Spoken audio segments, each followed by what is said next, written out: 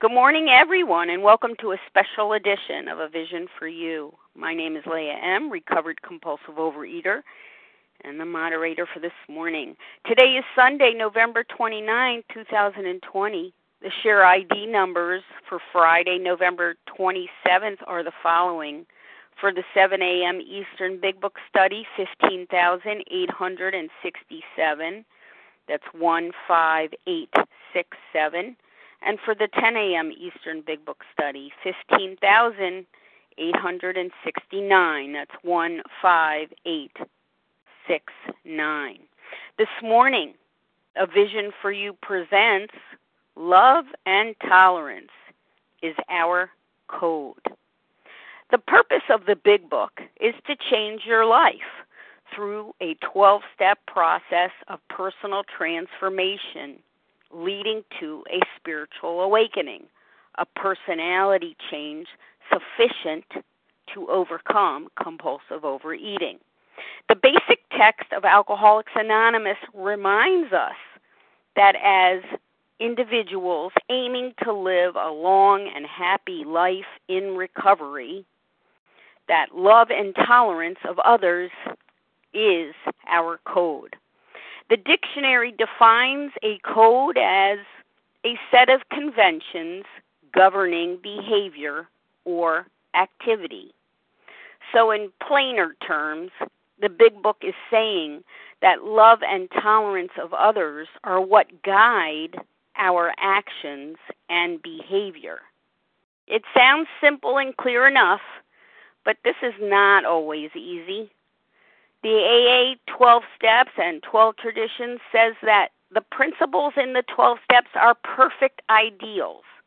They are goals towards which we look and strive, and the measuring sticks by which we estimate our progress. We are by no means expected to be perfect, but we are asked to strive towards these benchmarks. We are not expected to always get it right, but we are asked to do our best to live in a way that shows love and tolerance of others is our code. In fact, the Big Book goes even further to say our very lives as ex-problem drinkers, as ex-problem compulsive overeaters for you and I, depend upon our constant thought of others and how we may help meet their needs. Our lives in recovery depend on this formula. The concept may sound simple, although sometimes it is no small task. However, it is a very small price to pay for freedom from compulsive overeating and a joyful, meaningful, purposeful life in recovery. Joining us today to elaborate on the topic of love and tolerance is our code is Melissa C., a beloved recovered compulsive overeater from New York. Melissa is devoted to our 12-step way of life and always eager to carry the message of hope and recovery. And it's with great appreciation that I welcome Melissa to the line. Good morning, Melissa. Hi, good morning, Leah. Good morning, everybody. It's really a pleasure to be here this morning. My name is Melissa C. I am a recovered compulsive overeater. I live in New York, in the beautiful Hudson Valley area of New York State. And, so before I really, get started on this topic of love and tolerance, just to sort of do this quick qualification, I am recovered. It's about 7 years. Since I've lived in this recovered state of something that plagued me my entire life. I struggled with my eating, with my weight, with my food, with my diets, with living. Really, I had a tremendous living problem. And, the real physical demonstration of it showed up in my life as morbid obesity. And that was really painful and visible. And I would have periods of time where I could somehow muster up the strength and diet my way down for a little bit, but the desire to eat never left me. And I always wound up going right back into the food, and I would regain everything that I'd lost. And I had done this over and over and over and over again. And when I came into Overeaters Anonymous, it wasn't just one time and I got recovered. I came in, I got some little pieces of information, thought I had the answer that I could put in my pocket and leave, and so of course that way doesn't work. And I repeated this as well a few times until I reached a point where it became really clear to me it wasn't about the food. It wasn't about the food, and it wasn't about the eating. It was about a spiritual malady. It was something really broken and wrong with me inside, and that was the point where I no longer cared about the food at all anymore. I just wanted to be free. I knew I couldn't live with it, and I couldn't live without it. And thank you, God, I heard you guys. It was really about that time that I reached just a horrendous level of my life. And yet I had lots of things that looked like I should be happy. I had the 2 kids, husband, job I really enjoyed, a home, an extended family, but I was miserable. And around that time, I tuned in and I heard this phone meeting. And my initial reaction was I heard the word recovered and I was horrified, disgusted, and intrigued, right? And I was like, how dare they? What did they just say? Huh? And I found myself listening more and more, and I decided at that point I was going to do whatever these people, whatever you people were doing, because I wanted what I heard. And it was funny because I hadn't even seen you, right?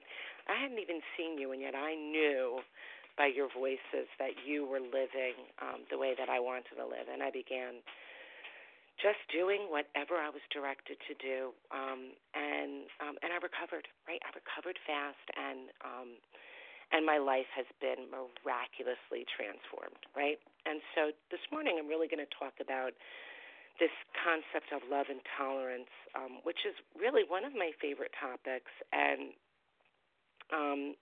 it's really near and dear to my heart. I love this idea of love and tolerance. It just sounds so beautiful, and it really is aligned with who I know I am inside, who I've always been inside. I have a lot of ideas, right, about love and tolerance, but this book is really clear about what this means. I've always thought of myself as loving and tolerant, but it was in theory, right? And it was in this global, idealistic way. So I would look at the world and say, and believe that I was really tolerant of others, but I wasn't. I didn't practice it. It was the same way that I would say I loved the earth, right?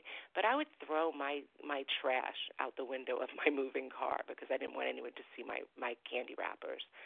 So, and it was sort of the same way with this idea of being tolerant.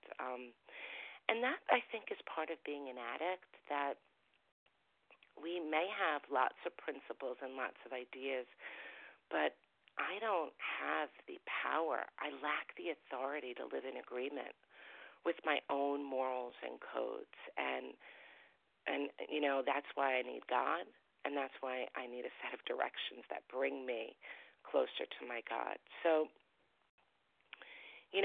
we're told in the big book in no uncertain terms that we have to have love and tolerance, and it's pretty specific about the things that we have to have tolerance for. And before I get started and begin really picking out from the big book what sections to look at, I want to acknowledge that this is very different from the way other people have to live. So if ever for a moment I start drifting into the land of this isn't fair, right? Why do I have to be tolerant of this, right? That's not fair. I need only to remind myself that I'm the addict. I'm an addict, and that I came to this conclusion in step 1. I made a crucial diagnosis that I'm different and that I am separate. I am a distinct entity. And, like right in the doctor's opinion, it says that we are set apart as a distinct entity. And what I found very helpful is to take a piece of paper and I fold it in half. And on one half of the paper are all the people in the world who can eat what they like. They eat when they like. They get ease and comfort from normal amounts of food. They can tell small or large lies. They don't have to take inventories. They don't have to make amends. They can get mad. They can hold grudges. Then they don't have to develop tolerance and love for the things that disturb them. And then I live on the other side of the paper. There's me. I live on this side of the page. And in the book, it tells me that I'm not like other men.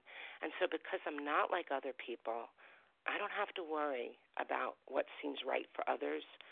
I just know my step one understanding tells me this is the way that I have. This is the way that I have to live. And I remember, when I first started hearing that I was going to have to accept many things that I found upsetting. Early on in recovery, I learned that my serenity and happiness were directly reliant on how easily I came to accept things that I found upsetting. And I was directed, even before I got into the big book, I was directed to that well-known page of the big book, and depending on which edition you have, it's like page 417, and acceptance is the answer to all my problems today. When I'm disturbed, it is because I find some person, place, or thing, or situation, some fact of my life unacceptable to me, and I can find no serenity until I accept that person, place, or thing, or situation as being exactly the way it's supposed to be at this moment. And, again, I understood this in theory, but somehow actually experiencing this internally was not simple. Accepting things that upset me is one thing on paper, but to really do this, like, how? I didn't know how. And all the rest of the world, by the way, seems to thrive and feed on picking sides and forming positions, and more I'm seeing it, happening around me, the country and the world, and even my family at times feels polarized. People choose sides and they argue their points, and they choose what newspapers to buy, what channels to watch, which politicians to hang their hats on. And for someone like me, I have to be comfortable with people on both sides as much as possible, and I need to find myself unattached to the outcomes. I actually have to find myself living in the middle, and so with that in mind, I'm going to define tolerance, right? And tolerance is, one, the ability or willingness to tolerate something, right, to withstand something, in particular, the existence of opinions or behavior that one does not necessarily agree with. And then, two, the capacity to endure continued subjection to something. And it's usually in terms of a drug, maybe a transplant, like an organ transplant or an antigen, or some environmental conditions without having adverse reaction. And so now, with that in mind, let's jump in and we can get started really picking apart what we have to be tolerant of. And I have, I'm a list lover, so I have like a short list of what the big book tells us that we need to tolerate. And number one, I have to have tolerance of views that are different. And in the chapter, there's a solution on page 19 through 20. It says, of necessity, there will have to be discussion of matters medical, psychiatric, social, and religious. We are aware that these matters are, from their very nature, controversial. Nothing would please us so much as to write a book which would contain no basis for contention or argument. We shall do our utmost to achieve that ideal. Most of us sense that real tolerance of other people's shortcomings and viewpoints and a respect for their opinions or attitudes which make us more useful to others. Our very lives as ex-problem drinkers depend upon our constant thought of others and how we may help meet their needs, right? So part of being tolerant is that we're told to stay out of controversy, staying away from medical debates and maybe psychiatric opinions. So, I have to stay away from political discussions with people who have different views. Now, it doesn't mean I don't have opinions and principles, right? Of course we have opinions and principles. And I have my ideals, right? But these are the ideals that I ask God to help mold. And, and when God is molding my ideals, sometimes it hurts just a little bit. It's just, I feel a little bit of that pressure as my ideals get molded. They get sort of shaped. And I know that my ideals can't be concrete. They can't be formed in concrete. They have to be more malleable. It's got to be almost clay-like, My ideals get molded as I learn and grow, and I can live in agreement with my ideals. In fact, I must, right? And God gives me the strength to do this. I can do this and still stay away from controversy. And what I found out is that as a recovered person, as a woman in recovery who has a serious addiction, controversy is not my platform, right? I have a very small platform, and it's not controversy. I have to stay off hot topics, and it's not so easy when family members have political views that disturb me. So what does that look like? I don't argue politics with my mother-in-law or other people, my sister, my mother-in-law. And these days, for me, it means I have to sort of stay off Facebook and other forms of social media because we're not meant to be argumentative or opinionated. And I am not perfect by any means. I have made mistakes here, but I know my very life depends on my ability to find love in my heart rather than win an argument. And I don't argue with colleagues, right, about educational philosophies. And I have strong opinions here, but I can't argue with people. It's not good. It's not, it doesn't benefit me, and it certainly doesn't benefit them. And I don't, and so I don't get into it with my boss, and I don't argue with my union reps. I steer clear of controversy, and it doesn't mean I'm weak or I'm stupid because I don't focus on the problems. I see the problems just like anybody else. I'm not blind, and I'm not stupid, and I'm not weak. And what I found out is that it actually requires extreme discipline to stay out of the chatter.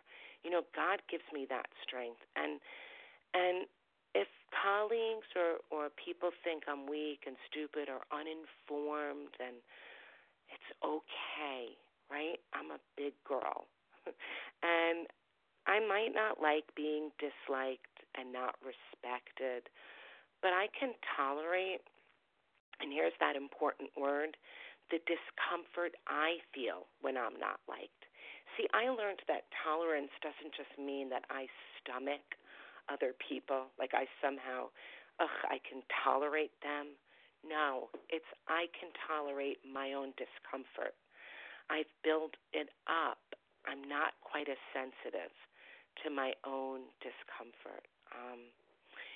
So number 2, what else are we tolerant of? We're tolerant of varying religious views and even my own, at times, inadequate conceptions of God. And in We Agnostic on page 49 through 50, it says, we used to amuse ourselves by cynically dissecting spiritual beliefs and practices when we might have observed that many spiritually minded persons of all races, colors, and creeds were demonstrating a degree of stability, happiness, and usefulness, which we should have sought ourselves. Instead, we looked at the human defects of these people and sometimes used their shortcomings as a basis of wholesale condemnation. We talked of intolerance while we were intolerant ourselves. We missed the reality and the beauty in the forest because we were diverted by the ugliness of some of the trees. We never gave the spiritual side of life a fair hearing. And then in the appendix, the spiritual experience, in the back of the book, it says most emphatically, we wish to say that any alcoholic capable of honestly facing his problems in the light of our experience can recover, provided he does not close his mind to all spiritual concepts. He can only be defeated by an attitude of intolerance or belligerent denial. So I need to be tolerant of other religious perspectives, and I should not look with an eagle eye, right, to find hypocrisy in religious people, right? That's just not helpful. In fact, I need to overlook intolerance in others, right? So if I see people who, to me, seem like, they're so intolerant, I actually have to have tolerance for them as human beings. Family members, for me, are a great place to start. I see them, I can be judgmental, right? And I look at them and I say, they're so intolerant, they're so prejudiced. And yet what I find is that I'm judging them. It's my judgmentalism. And my work is to overlook this so I can see their gifts and their good characteristics. And intolerance is an obstacle to finding God. And if I'm to find God, I need to be willing to see him in all places. Number 3, I have to be tolerant of being offended. To not get my feelings hurt so easily. And how it works on page 66 to page 67, it says, though we did not like their symptoms and the way these disturbed us, they, like ourselves, were sick too. And we ask God to help us show them the same tolerance, pity, and patience that we would cheerfully grant a sick friend. When a person offended, we said to ourselves, this is a sick man. How can I be helpful to him? God save me from being angry. Thy will be done. And then on page 70, in how it works, it says, if we've been thorough about our personal inventory, we've written down a lot. We've listed and analyzed our resentments. We've begun to comprehend their futility and their fatality. So it's a waste of time, and it's deadly for me, right? We've commenced to see their terrible destructiveness. We have begun to learn tolerance, patience, and goodwill toward all men, even our enemies. For we look on them as sick people. We've listed the people we've hurt by our conduct and are willing to straighten out the past if we can. So I have a really close friend in program, my friend Janet. She taught me early on. I had brought like a resentment to her, and she helped me reword it and to reframe the sick man's prayer to be the spiritually developing man's prayer. And to me, I just love that. If I can view people as spiritually developing rather than sick, because I used to sort of say it like this. They're sick. They're sick. And there was a lot of judgment in my tone there. I wasn't looking at them as sick, as needing help. I was looking to them as though they were less than me, as though somehow I was morally superior to them. And so if I can look at them as spiritually developing, I sort of took that and I ran with it. And I thought, okay, if I can look at them as developing like a child, like a toddler, if I can see them in this perspective, I'm far less likely to get angry or even to think myself superior. I think of people who disturb me as developing, and it's like this, right? I think like my children were once toddlers, right? And they did things that if a grown person did, I might get angry and judge.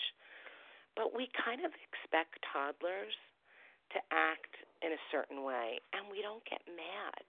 You know, when someone disturbs me, um, I envision them as a toddler and truly like a developing child. And if I can do that, I can find a pocket of compassion, and I can feel myself release the anger, and my heart softens. You know, I try to remind myself that they're children of God, just like me, and they were one time young children, right? Anybody who's upsetting me today, at one time they were young children, you know, and maybe they were young children who were hurt, right? And I learned hurt people hurt people. Um, and this is especially effective for me when I find myself upset with my husband. You know, I'm going to talk about it in practical terms. Um, if I'm able to actually envision him like a little child, you know, and I've got one in mind, and there are these photos of him that are in his mom's house, and there's this one photo in particular of him when he was about 7 or 8, which, you know, coincidentally was the age he was when his dad died. And it's also the age of second graders, which I've taught, you know, for 24 years. So I've got like this soft spot for a 7 and 8 year old. And for my husband in particular, in this photo, he has this sweet smile, this little boy smile, and he's missing his top teeth. And he's in this like god awful plaid like leisure suit, you know, of like the early 70s. And so when he says or does something I can find disturbing and irritating, you know, I can picture him as that little boy who might have just lost his dad or was in the midst of losing his dad, and he was still somehow dressed up. Somehow his mom slapped a suit on him, and my husband put a smile on his face. And you know, and so when he does things that disturb me, I remember that I love this man, and he was that little boy once. And, you know, and if I can't do that for him in that particular moment, then I can just think of him as a silly second grade little boy who I seem to have a lot of patience for, right? Just for whatever reason, God gave me a wealth of patience for other people's second grade little children. You know, number 4, what else am I tolerant of? I'm tolerant of my family members' imperfections. And into action on page 83, it says, yes, there's a long period of reconstruction ahead. We must take the lead. A remorseful mumbling that we are sorry won't fit the bill at all. We ought to sit down with the family and frankly analyze the past as we now see it, being very careful not to criticize them. Their defects may be glaring, but their chances are that our own actions are partly responsible. So we clean house with the family, asking each morning in meditation that our Creator show us the way of patience, tolerance, kindliness, and love. The spiritual life is not a theory. We have to live it. Unless one's family expresses a desire to live upon spiritual principles, we think we ought to not urge them. We should not talk incessantly to them about spiritual matters. That's really hard for me. I'll just put that in there. They will change in time. Our behavior will convince them more than our words. We must remember that 10 or 20 years of drunkenness would make a skeptic out of anyone. And then in the chapter Working with Others, to further build on this concept, on page 98, though his family may be at fault in many respects, he should not be concerned about that. He should concentrate on his own spiritual demonstration. Argument and fault finding are to be avoided like the plague, right? And we think about the lengths that we're going to right now to avoid this pandemic, this plague. I have to at least go that far with argument and fault finding. To wives, on page 118, your husband knows he owes you more than sobriety. He wants to make good, yet you must not expect too much. His ways of thinking and doing are the habits of years. Patience, tolerance, understanding, and love are the watchwords. Show him these things in yourself, and they will be reflected back to you from him. Live and let live is the rule. If you both show a willingness to remedy your own defects, there will be little need to criticize each other. So what does that mean, these readings? What does this exactly mean? It means I need to lead my family and refrain from criticizing my family members. If I'm cleaning house with the family, right, I'm not urging them to find their part. I don't point out the mess on their side of the street. I don't talk incessantly about spiritual matters, but rather I live it. And I said before, that's not so easy for me. Sometimes I do find myself doing a lot of God talk, and I'm reminded I better do some more God walk, right? Because my family, they don't want to hear me go on and on about God. They just don't. And they kind of I see them, they kind of roll their eyes, they make a funny face, because it's my actions that they hear. Nobody wants to hear me talk about my values if I'm not living them.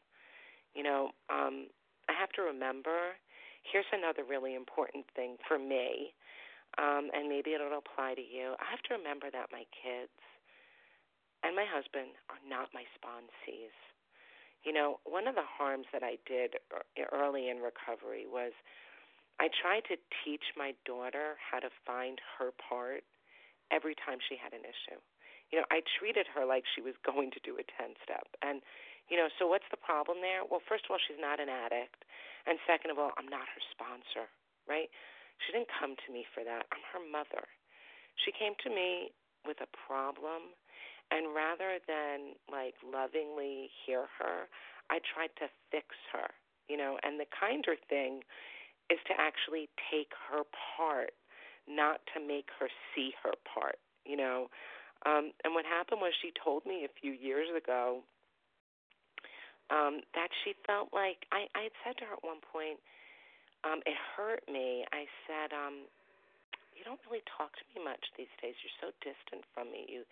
You kind of, I feel shut out. And, what's going on? And she said, I feel like I just can't share my problems with you.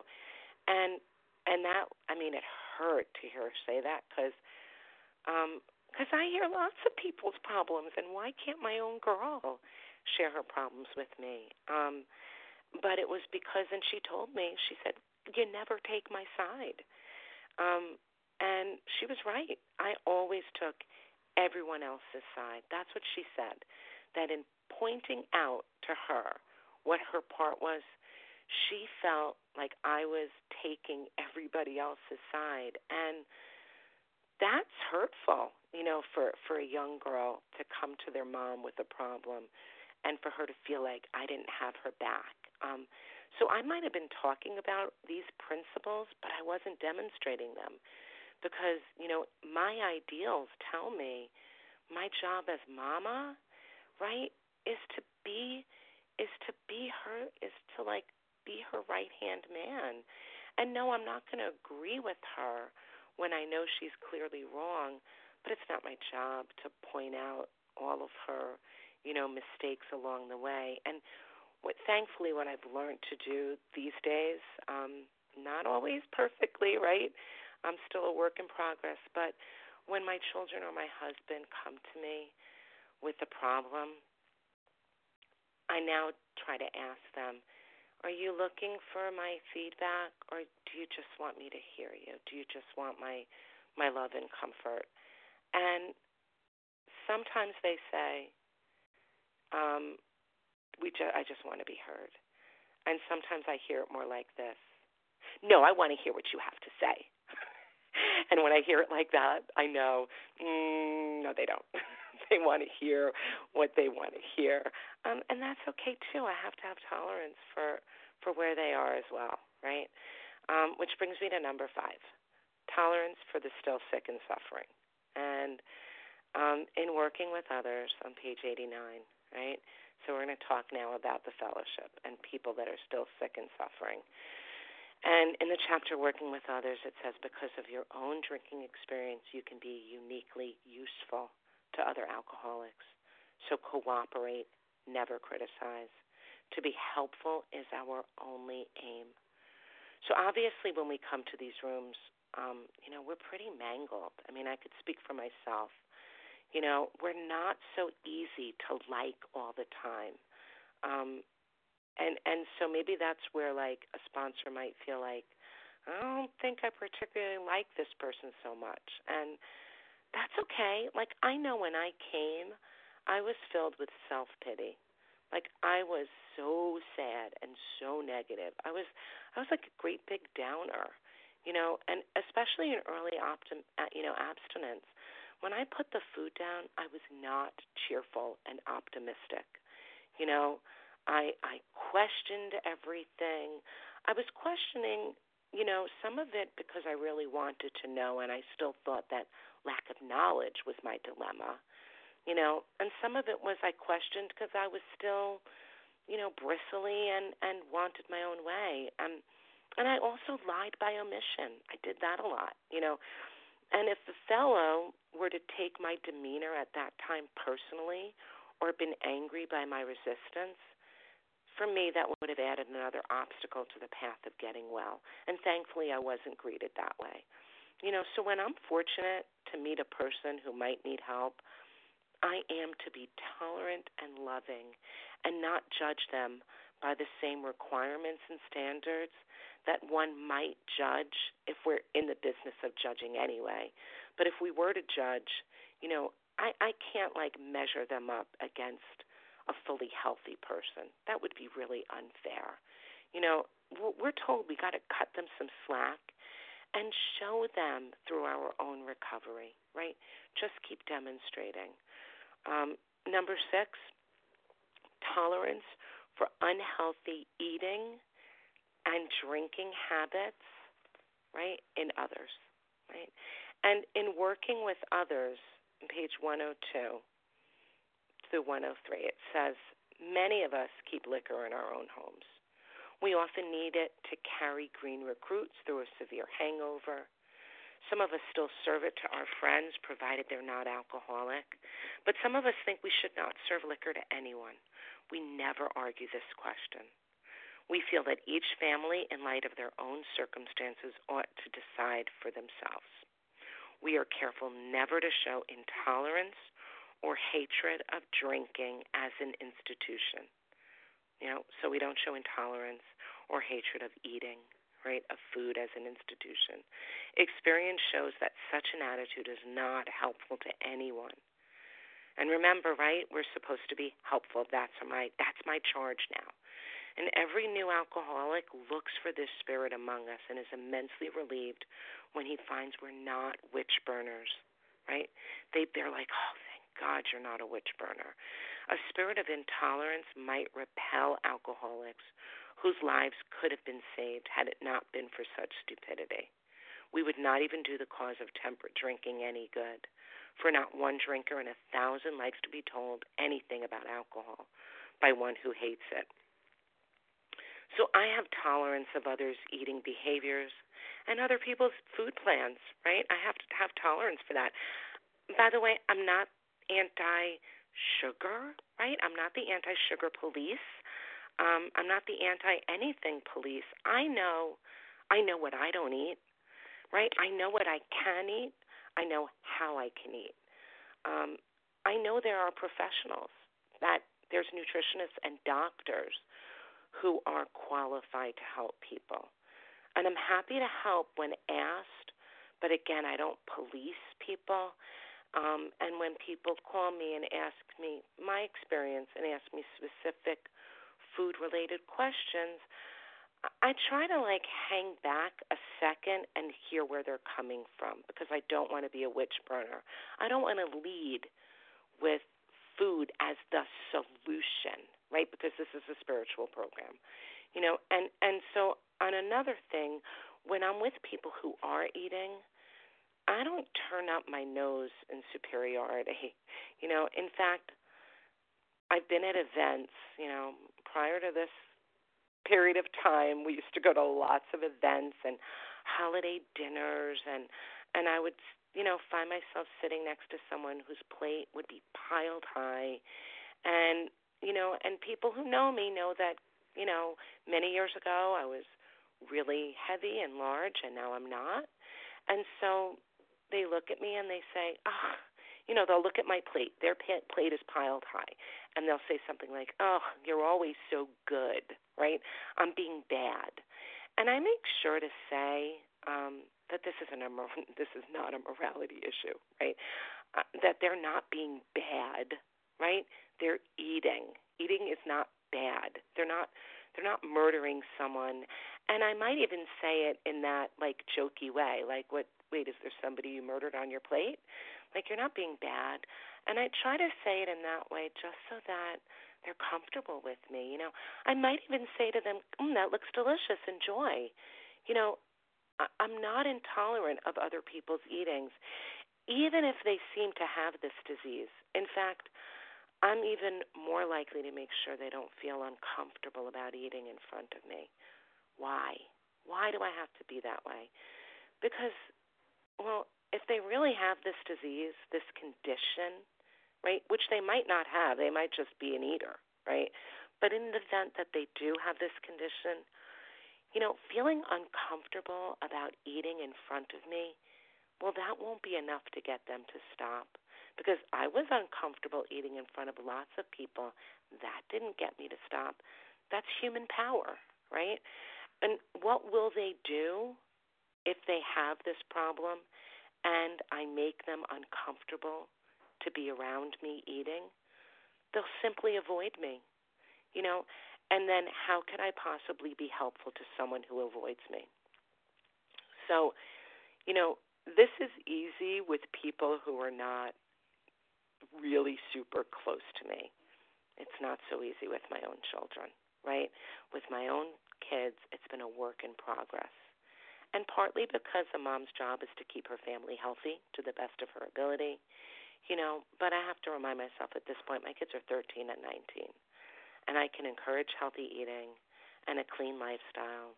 I can demonstrate it, but I can't actually enforce it. So what do I do, right? How do I live then? I don't forbid any food from being eaten.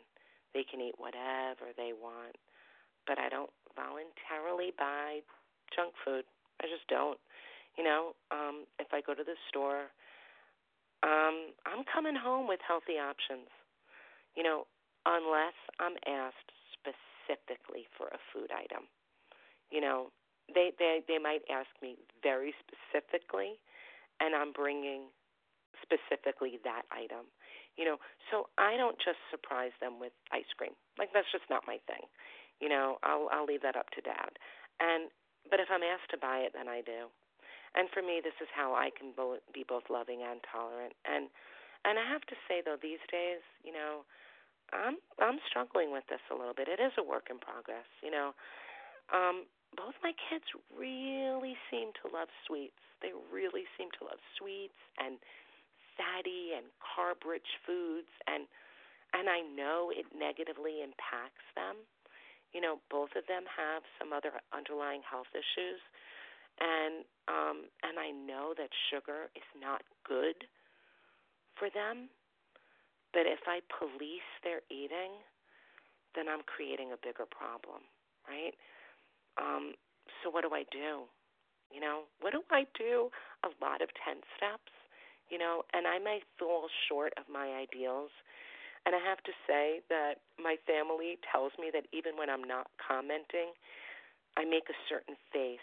I have a very expressive face. And so if my expression is one of judgment, then I can make amends for that. I do have control over my face. And I'm reminded to practice love and tolerance, right? Number 7, here we go. Tolerant of sponsees and possible sponsees struggles and questions. So in working with others, on page 94, it says, make it clear then that he is not under pressure, that he needn't see you again if he doesn't want to. You should not be offended if he wants to call it off. First, he has helped you more than you've helped him. If your talk has been sane, quiet, full of human understanding, you have perhaps made a friend. He may rebel, and then it goes on to say, he may rebel at the thought of a drastic house cleaning which requires discussion with other people. Do not contradict such views. And then on page 95 it says, if he thinks he can do the job in some other way or prefers some other spiritual approach, encourage him to follow his own conscience. We have no monopoly on God. We merely have an approach that worked with us. But point out that we alcoholics have much in common and that you would like, in any case, to be friendly. So as we work with others, we cannot be overly sensitive and upset by the difficulties, they encounter trying to work this program. If I got worked up and intolerant every time a sponsee or potential sponsee questioned the way I did, why is it necessary to do something? Or if I took it personal every time I lost a sponsee to the food or a diet scheme, I would lose my enthusiasm for doing this work. And and beyond that, we're specifically told to be friendly. It really is in here many times, friendly means loving, right? And I can be friendly. By the way, I can be friendly and refuse to negotiate over the course of action. They're not mutually exclusive. I don't argue. I don't have to argue. I can be kind, and for me, what I do when people argue over what they will and won't do, I just kind of let them say everything they need to say, and then I might say, it sounds like you know exactly what you need, and it doesn't sound like it's what I have to offer. And, and yet I can still be loving towards them, and why should we go beyond just being tolerant, but also loving towards someone who won't work the program or decides to do something else? Because remember, it says to be useful. To be useful is my only aim. And I don't know when I'm going to be called on to be useful. I might think it's today, but it might not be until 10 years from now. So, and so I can be useful perhaps in the future. Or maybe it'll never be me that's going to be useful with this person, but I don't want to sour them towards the 12 steps. If and when they ever decide they need OA, if I leave things friendly, then I'll be a safe place for them to reach back out. And for me, that has been my experience. I've met many people along my path who weren't ready when I first met them, and then eventually were ready, And I think many of us have had that experience. Now, I want to say that I can be loving and tolerant towards the person, and that doesn't mean I'm not clear and direct about how we can recover. I can love a person and set boundaries and guidelines. And in fact, since I did mention parenting, any parent knows that to be true. A loving parent sets boundaries and guidelines, and we tolerate our own discomfort as the people around us don't like the boundaries and guidelines. And for me, even more, that's the demonstration of God's way. Page number 8, the 8th thing, love and tolerance as my code, right? And this is really like, that's the best. This is my guiding principle. That's what a code is. As Leah said in the very beginning, our code. Into action on page 84, it says, this thought brings us to step 10, which suggests we continue to take personal inventory and set right any new mistakes as we go along. We vigorously commenced this way of living as we cleaned up the past. We have entered the world of the Spirit, right? I want to just take that in, that we're in the world of the Spirit, and our next function is to grow in understanding and effectiveness. This is not an overnight matter. It should continue for our lifetime. Continue to watch for selfishness, dishonesty, resentment, and fear. When these crop up, we ask God at once to remove them. We discuss them with someone immediately and make amends quickly if we've harmed anyone. Then we resolutely turn our thoughts to someone we can help. Love and tolerance of others is our code. So, and that's my favorite line of all. Love and tolerance of others is my code. It's my code. It's my policy. It's my protocol. It's my mission statement, right? My standard operating procedure. So, if you notice, my code, our code, it's not justice and fairness, right? My code is not right versus wrong. And we're told here that we get to live in the fourth dimension, right? That we enter the world of the spirit, right? So we're living in a different world. And the world of the spirit has different laws and different codes than the world of the physical, right? And so for me, right, in this world of the spirit, I have a whole new life experience. I get to somehow have no desire for the foods that once owned me. Like, that's part of what happened when I entered this world of the spirit. In this world of the spirit, I have no more weight problem. Like, I go into my closet season after season, and I never have to hold my breath and say, will this dress fit me? Will these pants button up? Right? That's one of the beautiful gifts I get in this world of the spirit, right? I have serenity even in calamity. That's another gift that we get in the world of the spirit, that things might be going horrendously wrong around me, and somehow I'm serene, right? I have a relationship with my Creator. This concept, this thing, this powerful force that I didn't even believe in when I entered, that I hated at one time, and now I have a relationship. I have a feeling like it's my best friend. Okay, so I get all these things, but guess what? I want to live in this world, then I also have a code, and I have this code I have to follow. And I need to have tolerance of others, and I need to tolerate, to build up my sensitivity to my own discomfort, right? That might get stirred up when others do what they do. And I can think about tolerance like the way people build up a tolerance to medications, right? Or like how some of us built up a tolerance to substances, right? Took a lot more for us to take in just to get to zero, right? So I have tolerance now for things that might have once upset me. I don't get as easily affected by it. And that's what I aspire to be, less affected by others and my own discomfort. I've been extremely sensitive. I soak up the moods of others like a sponge. That's what life was like for me before. The moods and the habits of everyone seem to affect me personally. So if I were in a room and people were unhappy about something, entirely unrelated to me, by the way, I would take it personally.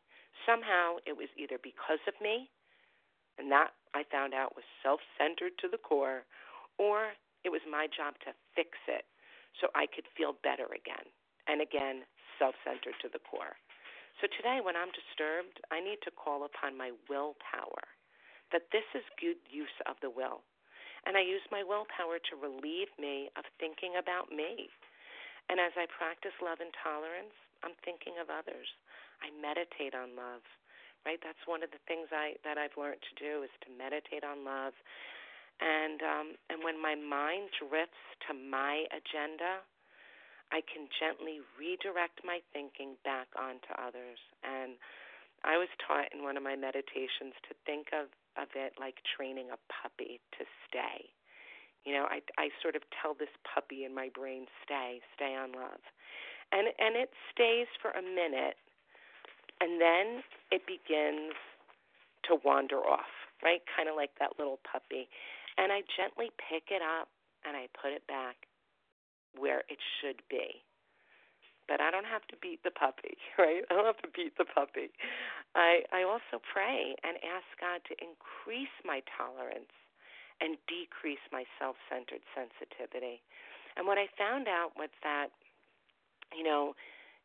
God in living in the world of the Spirit, what he's done is he takes my defects and he reshapes them.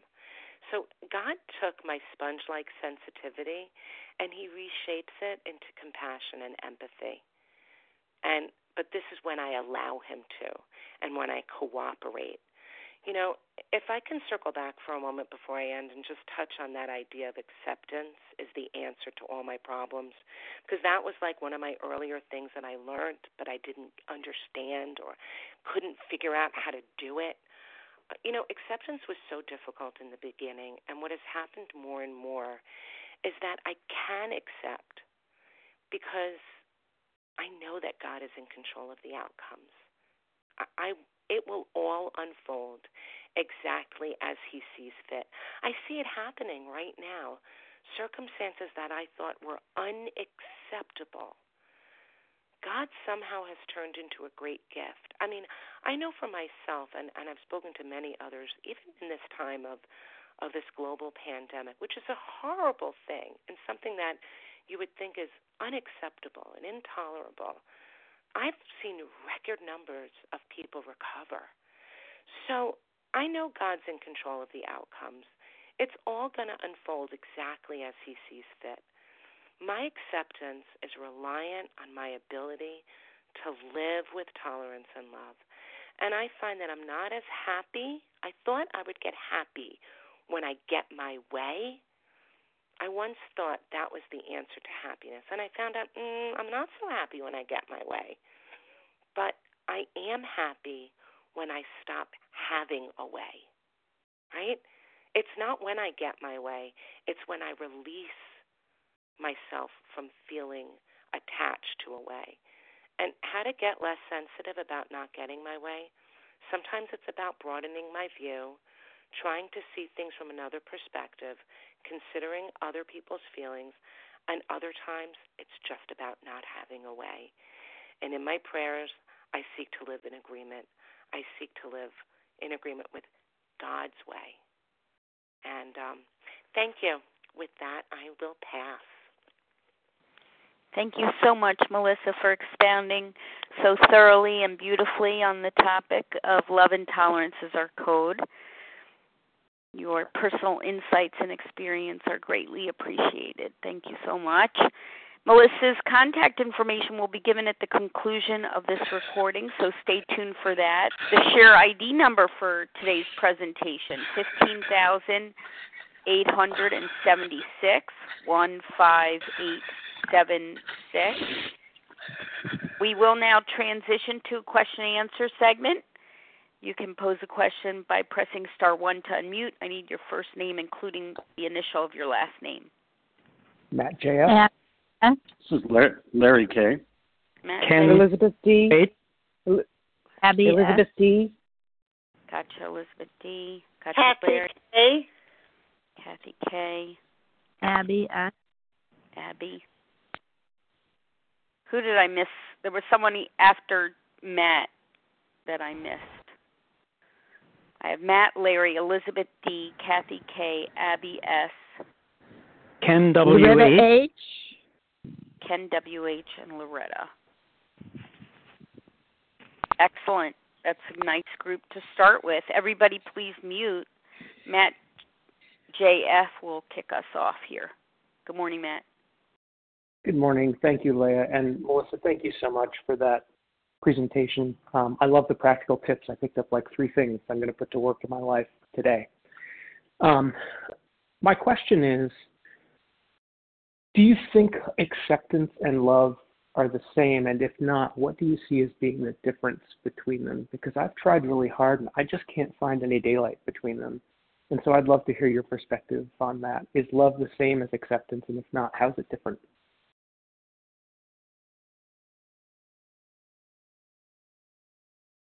Hi. Okay. That's an interesting. Thanks, Matt. That's an interesting question. I think it's loving to be accepting, right? but I don't think it's the same because I have acceptance for lots of things I don't love, right? I mean, all I need to do is like work, look to my workplace. And, like on any given morning, right, the copy machine's broken, someone does something, a kid doesn't bring their homework in, a parent complains about whatever it is. I might not love it. I might not feel great, I walk in and there's no paper in the copy machine but I have to accept it, right? I better like quickly acknowledge, yep, this is happening, and then I have to find how to move on. So I would say it's not exactly the same, but I would say in living it, right, I'm going to tap in to a loving source, even if it's not of my own, right? It might be my relationship with God. I might ask God to show me love here, but I might not instinctively have it in that spot. So thanks. I hope that answers. Thank you, Matt. Larry K., you're up. Oh, good morning. Thanks, Leah, for your service, and Melissa. First a quick comment, and very quickly to the question. You speak so beautifully, and it's so authentic and sprinkled with acceptance and down to earth and all that. And you're helping me this morning, that's for sure. And I suspect a few others. Now the question, I don't know if you noticed this, Melissa. I certainly notice it. I know you're very involved in the fellowship these days, and carrying a message of hope. There's lots of, I don't think it's unique for this time, but there's lots of division at times. There's lots of division within the 12-step rooms. There could be division in vision. There could be division in all sorts of things. And so my question really is, in the midst of these divisions that have been going on for 90-some years at times, and they're still here today, how do you reconcile that personally, or if you were to speak to someone who's seeing those divisions, whether it's a newcomer or what have you, they're hearing different things and people get upset about this thing or that thing, and how do you, within the framework of what you're discussing this morning, how could you speak to those divisions and how you navigate through that, if that makes sense? It does. Thanks, Larry. And there's a lot to think about. There's division everywhere I turn, right? And so it is first of all, it's my responsibility to see both perspectives, to broaden my eyes a little bit, to see both perspectives. It's also like, especially like in Overeaters Anonymous, right? I have to trust that God is responsible for bringing to me those who might be helped by me. And if somebody brings something to me that perhaps their sponsor said to them that they question, or that they think is wrong, or they want to hear my opinion, I have to pause and hesitate. I have to say, well, did God bring their feet to me? Am I looking to be superior and say, how I think I'm better? So I know that I have to exercise caution there and be careful. If my desire is to be helpful, and then I do have to speak my truth, but never in a way that shoots down something else that they may have heard from someone else who I believe had a sincere desire to be helpful as well. And I know for myself, I think about many of the people along my path who said, I had a sponsor very beginning, my very first time walking into the rooms of Overeaters Anonymous, who was of the strict, scary variety. And I learned a whole set of things from that particular woman that have still stayed with me today. And then I got some of the most kindest, softest, let me do whatever I want, one way other extreme. And I learned something from them as well. And I think, if God is in charge, then the individual kind of gets what they need as they go along. And so I know my responsibility is not to put anybody else down. is just to carry my own unique brand, just to do it my own with what I found in the book, what speaks to me. And I trust in all areas, whether this is in my classroom too. There's different teachers with different philosophies. I have to trust God puts on my roster the kids who I'm supposed to teach. God places before me those that I'm supposed to help. And if I do that and I keep my motives really to be useful, then I feel like I'm okay. Thanks. I hope that helps. It does. Thank you. Thank you, Larry. Elizabeth D., your turn. Hi, Leah. Thank you for your service. Can I be heard? Yes. Okay, thank you. Thank you, Melissa, so much for your share this morning. I took the share ID and I'm going to be listening to it again and again and sharing it with others. It really was inspiring and very practical. And I'd like to tap into a little more of your practical experience, if I may, and have you drill a little deeper into family relationships and practicing love and tolerance with a teenager. You have a 19-year-old. Mine is 17, a girl, and yikes, she's my greatest teacher. I have understood the concept. She's not my sponsee. I get that.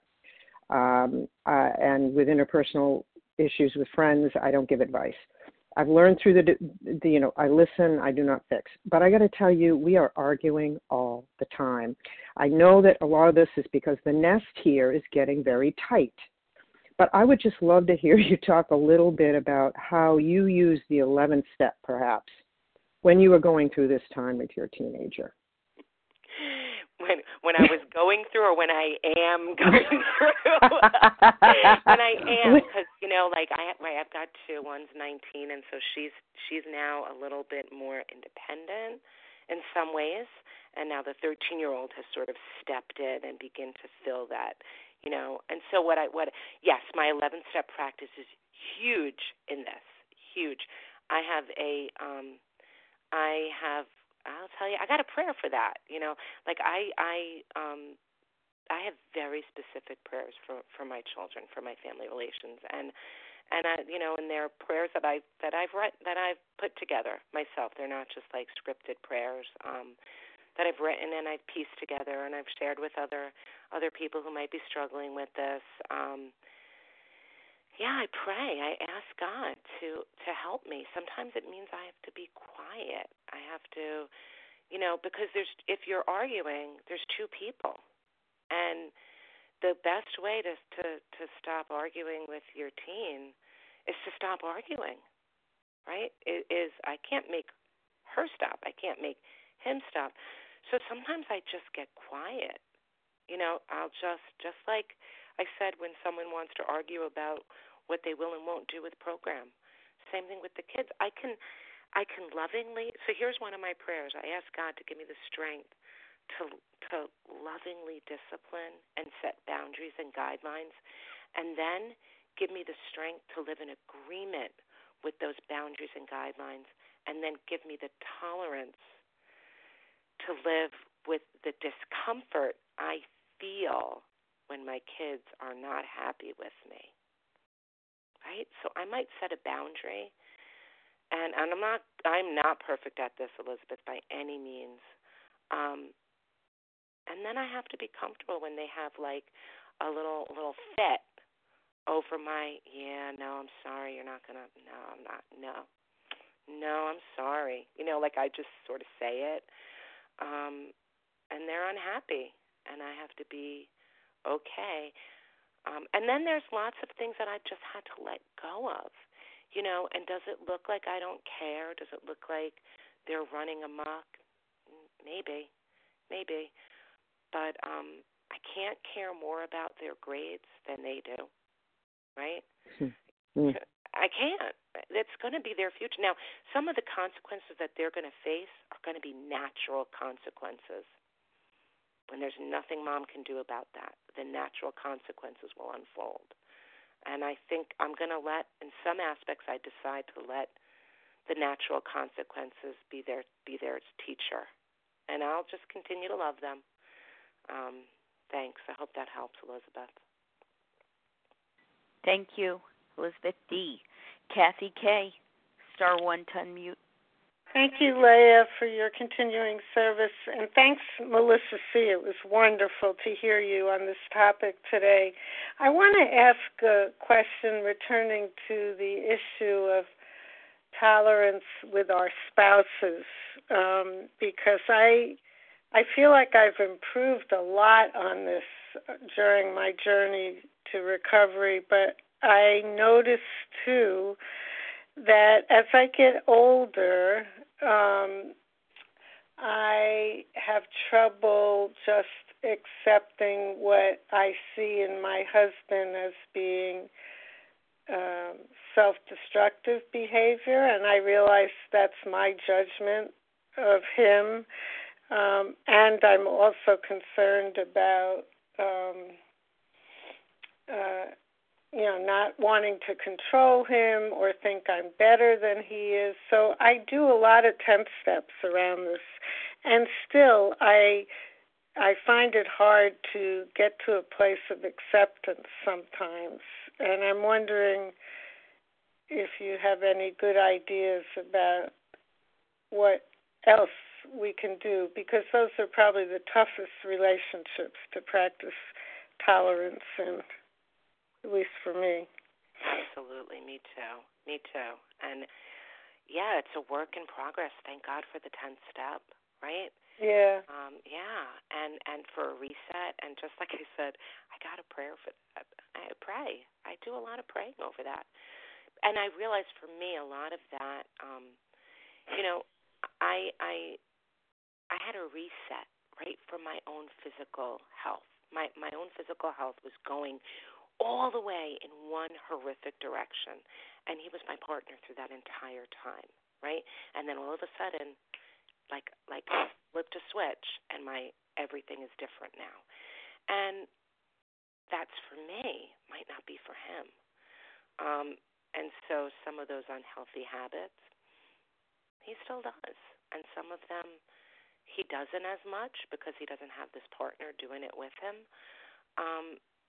I can just be a demonstration. And I know for myself a lot of what I was feeling when I was judging, if I scratched the surface, it was fear. I'm afraid of the negative consequences that might come his way if he continues to live unhealthily, right? And furthermore, how's it going to affect me? How's it going to hurt me? How's this going to work when it comes time to retire? And he's not capable and then I have to realize let's not leave today, right? Let's just stay in today. And for today, everybody's working just fine. Everybody's just fine. And if I am overly uncomfortable and intolerant and I can't feel any comfort or ease with it, I do a 10-step and I go for a nice long walk, right? And I come back. And one of my practices that I do is I try to look at the people like Where's Waldo? Like you can look at those Where's Waldo posters and find like lots of other things to distract us, but what you're really looking for is Waldo, that little guy, that striped guy. Well, if I can look at my family, like I'm going to look for the good. And it's a practice. I must, and it's a discipline and it's a practice.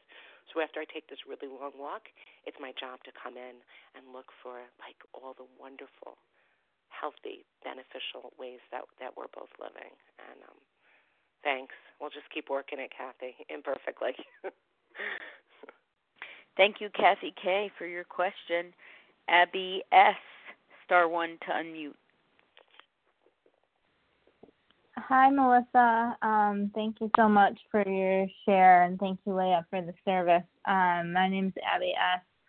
I have a question about the resentment and intolerance, and when you feel that judgment.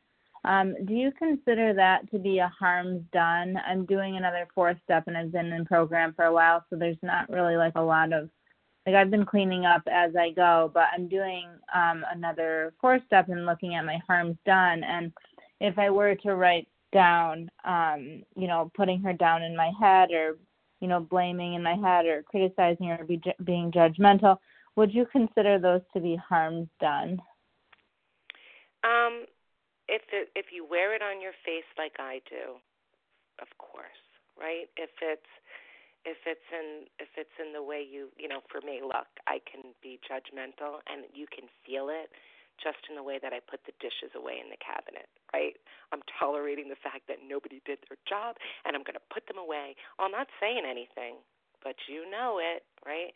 So probably, yeah. I don't know that I would necessarily go to people and say, by the way, I've been judging you, and, because that I think it's more the demonstration of showing up with, and just like I said, like earlier, like my family says I make a certain face when they're eating things. I got to work on that. I got to work on my poker face. So yeah, I would say if they're feeling it, yeah. So I guess how do you know if they're feeling it? Well, how about stop doing it and see if there's a change, right? Okay. See if you can. What if you can put a great big smile on your face when people are doing the things that disturb you? See if you can start practicing looking for the good in them. See if there's not a change there. That might, yeah.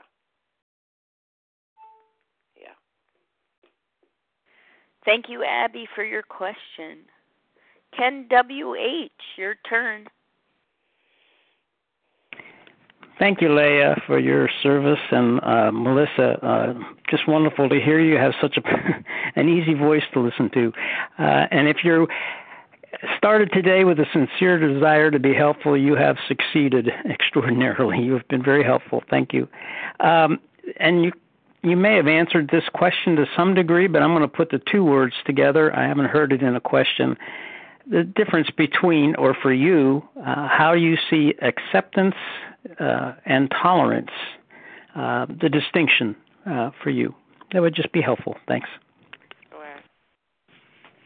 I think, I wonder, I guess I would have to think some more about that, maybe look it up and really think about it. I think I got acceptance. Maybe I got acceptance first and then tolerance. I'm not sure. Ken, I think I have to think about that more before I just give an answer. If I give an answer, I think I would just be maybe backtracking it later. Thanks for giving. I'm going to definitely think about it. You can call me later. Maybe I'll have an answer. Thank you, Ken. We'll ponder on that. Loretta H., your turn.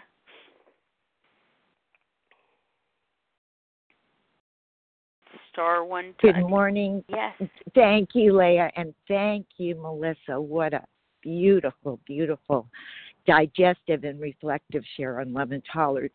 My question is, you started out at the beginning talking about the identity of the separateness, and I just wanted, and this is for me, because I've always felt like that, but I want to know that, do you wake up in the morning and feel that separateness and then the powerlessness and then ask God to bring it to you, with the work? Or when you go into a situation, do you see that separateness and then also try to bring the program and your practice into the situation? Is that confusing? Because I see it all the time in me, and I do with the program try to bring it to, the powerlessness and then bring it to the work I'm doing. Yeah, I do. And I think, I love the idea that on one hand, it's a separateness.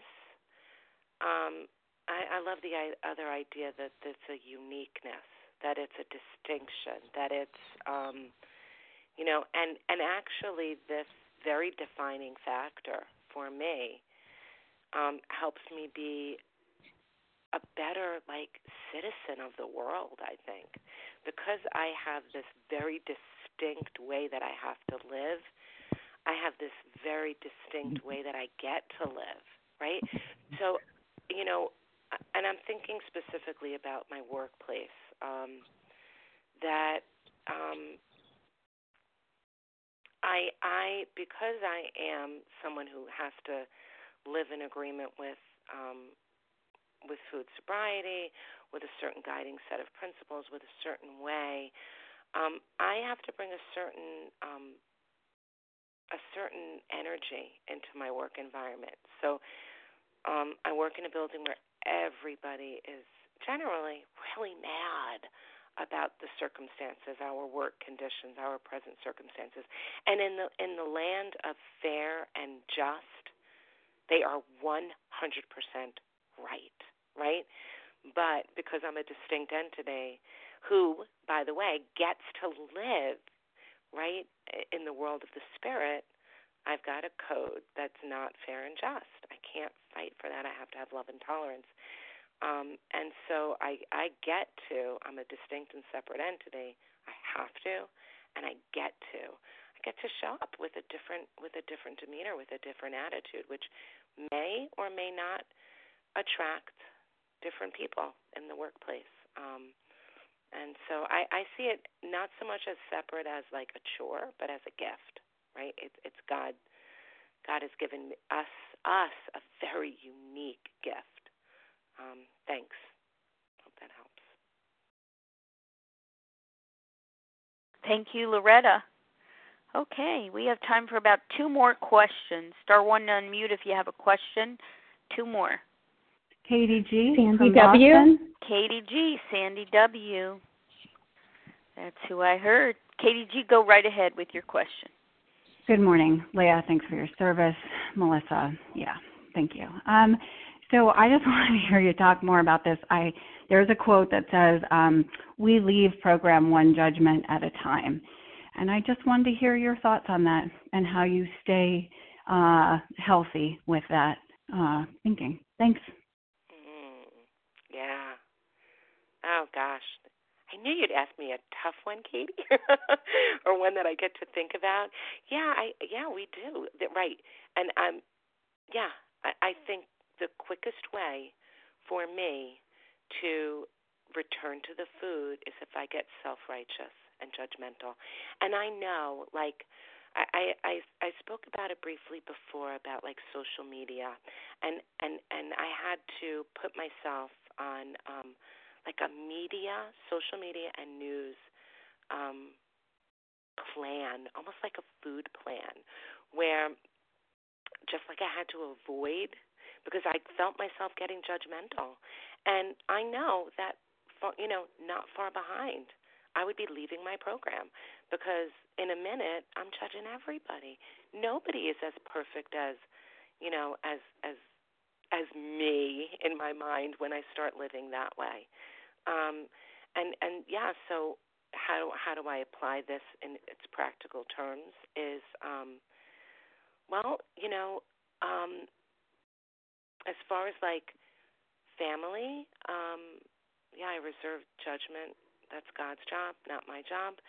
As far as the news and the world, I have to be really specific about what I allow, to be to take up space in my mind and my brain, just like what foods I allow myself to eat, what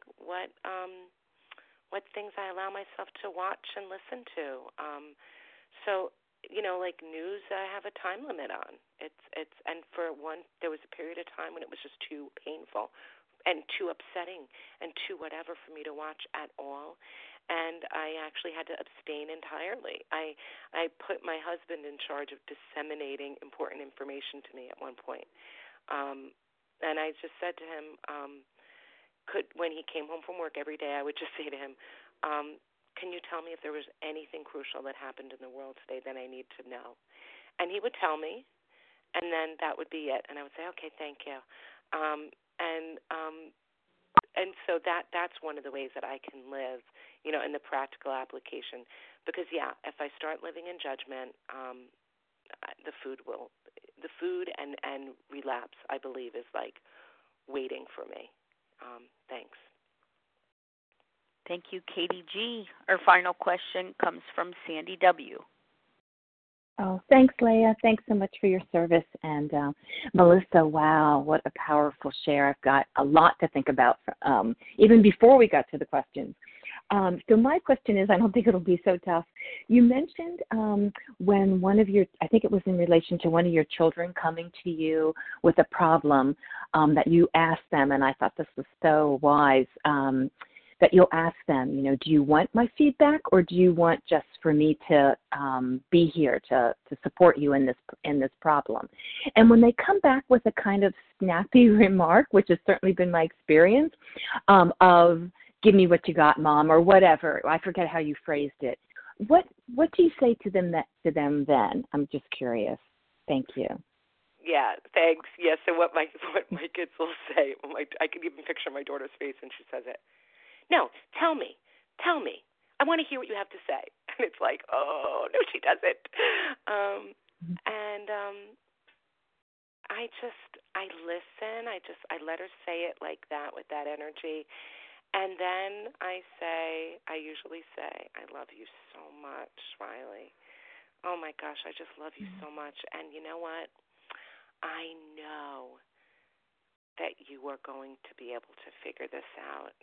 I just know it. I have a feeling that you'll figure out the right answer. And I just love you. That's it.